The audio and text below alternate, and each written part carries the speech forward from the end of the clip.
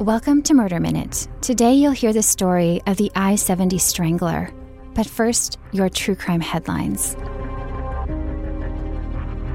A 27-year-old New Zealand man has been found guilty of the murder of Grace Milan, a British woman who was visiting the country as part of a year-long trip around the world. Milan and the man, whose identity is protected by court order, met on the dating app Tinder and spent the night of December 1st, the night before her 22nd birthday, visiting bars around Auckland together before going to the man's hotel room, where he alleges that her death was the result of consensual, rough sex gone wrong. After her death, her killer posed her body for lewd photographs, watched pornography, and searched the internet for the location where he would eventually bury her body. The next day, he left Milan's dead body stuffed in a suitcase in his hotel room as he went on a Tinder date with a different woman. He then took Milan's body to a nature preserve 12 miles outside of Auckland, where it would be found 9 days later. During the murder trial, the defense offered up salacious details about the victim's sex life, which garnered international headlines. Victims' rights advocates expressed their outrage at the way that Miss Milan was portrayed during the trial, with one calling it, quote, the ultimate victim blaming. The identity of Grace Milan's murderer cannot be disclosed due to a court suppression order that bans media from naming and picturing him. The purpose of this law is to protect people not yet proven guilty, but also to have a fair trial by ensuring the jury is not prejudiced by media coverage. But the judge in this case has ordered that the convicted killer's identity will remain suppressed indefinitely. A Boston store security guard has been indicted on charges of assault and battery on a child under the age of 14 and civil rights violations after a June incident involving an 11-year-old girl who was suspected of shoplifting. 36-year-old Mohammed Khan, who stands 6 feet 1 inch tall and weighs 225 pounds according to authorities, allegedly grabbed the girl and pulled her back into the store as she attempted to leave. He then threw her to the ground, punched her in the face while straddling her, and attacked her again after Boston police separated them. The incident was recorded by eyewitnesses and shared to Facebook. Khan, who was at the time of the incident under explicit orders not to touch any customer, including suspected shoplifters, is believed to have been reprimanded on 4 previous occasions for using excessive force and violating protocol. His employer, Securitas Security Services USA, has also been named in the indictment. The girl admitted to stealing merchandise valued at approximately $175 from the store. Because of her age, she is too young to be charged with shoplifting. Khan is scheduled to be arraigned December 17th in Suffolk Superior Court. In Orange County, California, a murder trial is underway for the murder of a 22-year-old engineering student who was killed at a bar in Laguna Niguel more than 4 years ago. The September 2015 murder occurred as a result of a fight over a game of pool at a Laguna Niguel bar. 38-year-old Elizabeth Thornburg got into an altercation with the victim, 22-year-old Cheyenne Mazuri, hurling racial slurs at the man and spitting on him repeatedly. Thornburg's then-boyfriend, 40-year-old Craig Matthew Tanber, punched Mazuri and stabbed him in the chest and shoulder. He collapsed in the bar and was transported to a local hospital where he was pronounced dead. Tanber was charged with murder, and his trial has faced numerous delays as his attorneys argued misconduct by Orange County deputies, including allegations that they provided heroin to a confidential informant to help find Tanber, and that they questioned him while he was high on drugs and incoherent. Tanber, a known white supremacist gang member, was free on parole at the time of the murder, having pled guilty to voluntary manslaughter and other related charges for the 2004 beating death of a 26-year-old man in Huntington Beach, for which he received a 13-year sentence. This time around, Tanber faces 76 years to life in prison if he's convicted. Those were your true crime headlines. Next, the story of the I-70 Strangler. But first, a quick break.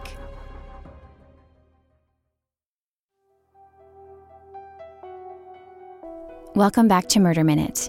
Today, the story of the I-70 Strangler.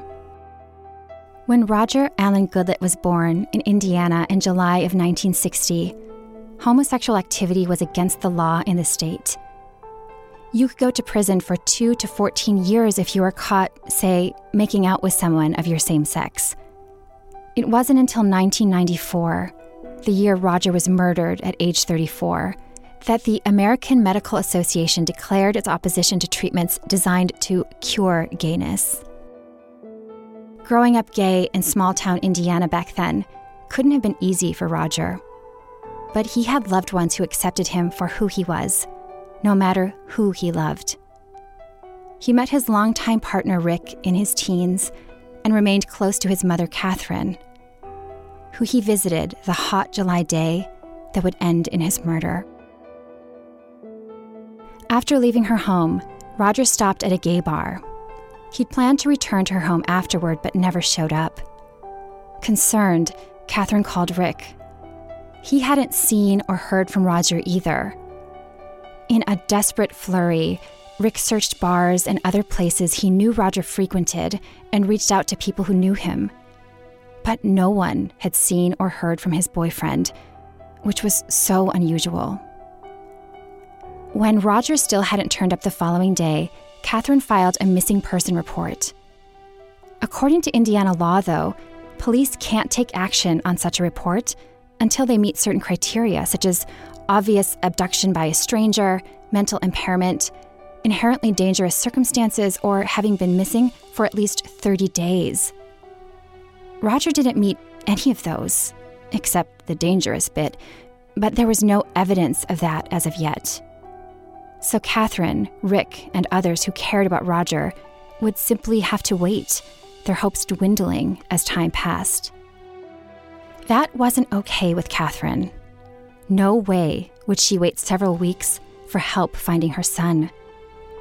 So she hired a private investigator who specialized in missing persons, Virgil Vandegrift. A few days after he heard from Catherine, Vandegrift received another eerily similar phone call. A woman called him seeking help finding her son, 28-year-old Alan Wayne Broussard, who, like Roger, was gay and at a gay bar the last time anyone saw him. He and Roger even shared a similar height and weight. Back then, there were no cell phones to track, and credit and debit cards weren't as common as they are today, so neither man had one to trace.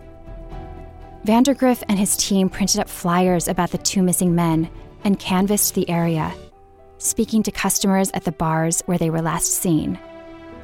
As word spread, along with fear, tips poured in. The last time anyone reportedly saw Roger, he was getting into a light blue car with Ohio license plates near the bar he had left. No more leads came about for several weeks, which were no doubt painstaking for loved ones of Roger and Alan. Then Vandegrift received a phone call that would add life or death urgency to his investigation. Publishers of gay magazines reached out to him, alerting him to other missing gay men in the Indianapolis area. This news gave the detective a gut feeling he couldn't deny. This wasn't just a missing person case, but that of a serial killer. One who seemed to know how to cover his tracks and lure in marginalized people who wouldn't be diligently searched for. But he'd gotten that wrong when it came to his latest victims. Roger and Alan's loved ones refused to give up. Once the needed 30 days had passed, the Indianapolis Police Department, including Lieutenant Tom Green, took the case on, working closely with Vandegrift. They were able to find several similar cases from the previous 2 years, for a total of 8 missing men. 3 of the men had had relationships with the same man, who became their first suspect. But they searched the man's home and found nothing else that seemed suspicious. He was quickly ruled out as a suspect. What happened next was another game changer in the case. A man named Mark Goodyear told investigators he had had a bizarre and terrifying experience with a man he believed to be the guy they were searching for. After meeting the man at a gay bar, Mark went with him to a large house a bit north of the city. The house had a long driveway, a sign that read farm, and a pool, which seemed pretty normal except for the fact that mini mannequins were placed around it. The two had a few more drinks, then took a dip in the pool.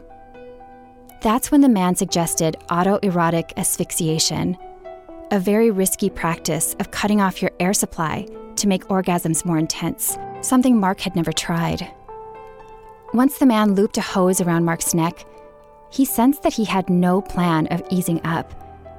Was he the killer police had been searching for? Fearing for his life, he faked passing out. The man seemed stunned when Mark opened his eyes before, thankfully, making it away from the house alive. The following week, the man reached out to Mark by phone. Investigators tracked the call to a payphone and convinced Mark to arrange to meet the man at a particular location that they would stake out. But the man must have caught on because he never showed. In his statement to the police, Mark described the man's car as light blue with Ohio plates. Now the team knew they had to look into the Ohio connection, and soon realized there was much, much more to this case. Police officer David Lindloff spoke of several unsolved cases in Ohio that seemed similar to the spree in Indiana. They were murder cases dating back to the 1980s. His team called them the I-70 murders because numerous bodies were found dumped in a ditch off of Interstate 70. The cause of death in at least 4 of the cases? Strangulation. Convinced the case had crossed state lines, Indiana and Ohio investigators contacted the FBI, who sent out specialists to formulate a profile for the killer, which included these characteristics that seemed likely. He was probably in his mid-40s. He may have started killing in his late 20s or early 30s. And he was likely married and frustrated about his gayness or bisexuality. Following up on what Mark, the survivor-turned-witness, had said about the large home in Indiana, investigators were able to find a home that fit the description perfectly. Situated in a wealthy, conservative area called Hamilton County, a bit north of Indianapolis, it was called Fox Hollow Farm, sat on 18 acres of land, and had a long driveway and a sign that read farm. It belonged to Herbert Baumeister, an upstanding business owner and family man. But the Hamilton County Police thought the story seemed too outrageous and that the evidence was too sparse to justify a search warrant, so investigators on the case couldn't search it. Then Mark helped them even more. While he was at a local gay bar, he spotted the suspect. That may seem unlikely, but remember, this was a small town area, not especially known for plentiful gay bars. Mark stayed hidden, then asked a friend of his to follow the guy. He did, and was able to get a license plate number. Police traced the plate to the owner of the light blue vehicle, Herbert Baumeister, the businessman and family guy who owned the house they hadn't been able to search. Remarkably, Hamilton County Police still wouldn't pursue him. They still felt evidence was lacking, but others have speculated that they just couldn't fathom that a successful, upstanding citizen, a husband and father in their rich area, could even be suspected of such a thing. A common photo of Baumeister shows a clean-cut man wearing a suit and tie. He has a neutral, maybe warm expression. He looks like someone who might sell you insurance or a car. Investigators outside of Hamilton County continued searching for hard evidence and dug into Baumeister's past. Yes, he had a successful business, a chain of thrift stores called Save-A-Lot. He was married to a woman named Julie, with whom he had 3 kids. But underneath all of that, they found some peculiar history. Baumeister seemed to have a fairly normal childhood until adolescence, when he started obsessing over grotesque things and lost his moral compass, seeming unable to determine right from wrong. Rumor had it that he once placed a dead crow he found on his teacher's desk. He also reportedly peed on her desk, and at a certain point placed a slice of cake in a drawer just so he could monitor its decay. In his mid-20s, he started working for the Bureau of Motor Vehicles. He was fired after urinating on a letter addressed to the governor. Even though investigators in Indiana and Ohio were confident Baumeister was their guy, months went by with no new evidence. And without search warrants from Hamilton County, they felt a bit stuck. Then they learned that Baumeister and his wife Julie were separating. She had moved out. So they approached her, letting her know that they believed her husband might be connected somehow to the spree of murders of gay men. Julie didn't feel comfortable talking with them, even though an experience came to her mind immediately when they said the word homicide. So she told her attorney what happened instead. She said that a few months earlier, her son had been playing outside and came upon a skull. When Julie mentioned it to her husband, he claimed it was from his father's medical practice, and they left it at that. As their separation and then divorce proceedings grew messier, though, Baumeister attempted to get custody of their children. This prompted Julie to want to talk to the police. She feared that he would take and keep their kids, putting their welfare in jeopardy. So she gave investigators permission to search their property. That search revealed many, many more bones. In total, they located fragments from at least 11 people. Since no more skulls were found, though, the bodies couldn't be identified. Julie also shared that when she took the kids to the lake for vacations, her husband stayed home, using his need to work as an excuse. Comparing her calendar to dates of missing men, police confirmed that Baumeister had been home alone every time one of the missing gay men vanished.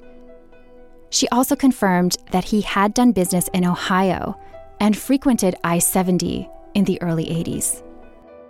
Even with these findings, and after learning that Baumeister had requested a funds transfer to a location in Michigan, very close to the Canadian border, a sign he was probably planning to flee, Hamilton County refused to arrest him, claiming again that they lacked evidence that he had actually killed anybody. Only later would they admit to errors of judgment on their part. Another lapse involved Baumeister's light blue car. No one had forensically analyzed it at that point. When it finally was tested, investigators found that the interior of the trunk had been completely removed. The only spot of blood they located was too small for testing. By this time, it had been 3 years since Roger and Alan had gone missing. The killer, too, had been missing for a week when investigators finally had the chance to fully search his property. 1 day later, on July 4th, 1996, campers discovered Baumeister's body on the ground by a car in Ontario. He had died from a self-imposed gunshot to the head. Just before, shortly after he made it into Canada, a police officer had found him asleep on the side of the road and entered his information into the system. He must have known he was about to get caught, and to him, that seemed worse than anything, even death. A lengthy suicide note was found in the car he'd been driving, raising investigators' hopes. Maybe they would get a confession and more information posthumously, but no such luck. In the note, the killer only mentioned troubles with his work and his marriage. Numerous people have speculated about Baumeister's childhood and possible motivations for his crimes. During his adolescence, when he began acting out in those bizarre ways, his parents brought him in for medical testing, where he was diagnosed with schizophrenia and multiple personality disorder, which is now known as dissociative identity disorder, or DID. One hallmark of schizophrenia is a loss of touch with reality, and DID is usually brought on by trauma. As a way to escape troubling memories, your personality basically splits into at least two. Both conditions are treatable, more so today than back then, typically through medication and therapy, but it appears Baumeister didn't receive much of any treatment. It's also a lot more common for people with schizophrenia to be victimized by violence than to be perpetrators themselves. A study published in Schizophrenia Bulletin showed people with the disorder are 14 times more likely to be victimized than to be arrested for violence. Even so, a lack of mental health care might have been one factor of many in this killer's makeup. Feeling ashamed of his sexual orientation was probably another. No matter the reason, many lives would have been saved had he been caught early on. In all, almost 5,000 bones were found in connection to the case. No one really knows how many men he murdered. Modern forensic testing has helped identify some of the bodies based on bone particles that they found. One of those bodies belonged to Roger Alan Goodlett, the 32-year-old man who was loved until the very end. In the documentary Herb Baumeister, Secret Life of a Serial Killer, Rick, his partner of 17 years, said, "It's like part of my heart is gone because he was my love, my friend, my family." Roger's mother, Catherine, said she'd been suicidal at times because of the deep heartache from losing her son, that she can only manage at times by attempting to push it all away. A tribute on the memorial site for Roger features a note with a signature reading Mark Goodyear, the name of the survivor who helped put investigators on the right track. It reads, "I think of you daily. I have been back to Fox Hollow Farm in 2016 and 2017, searching for answers mostly, finding peace in your memory. I want you to know that I said your name often to HB. I insisted that he remember you."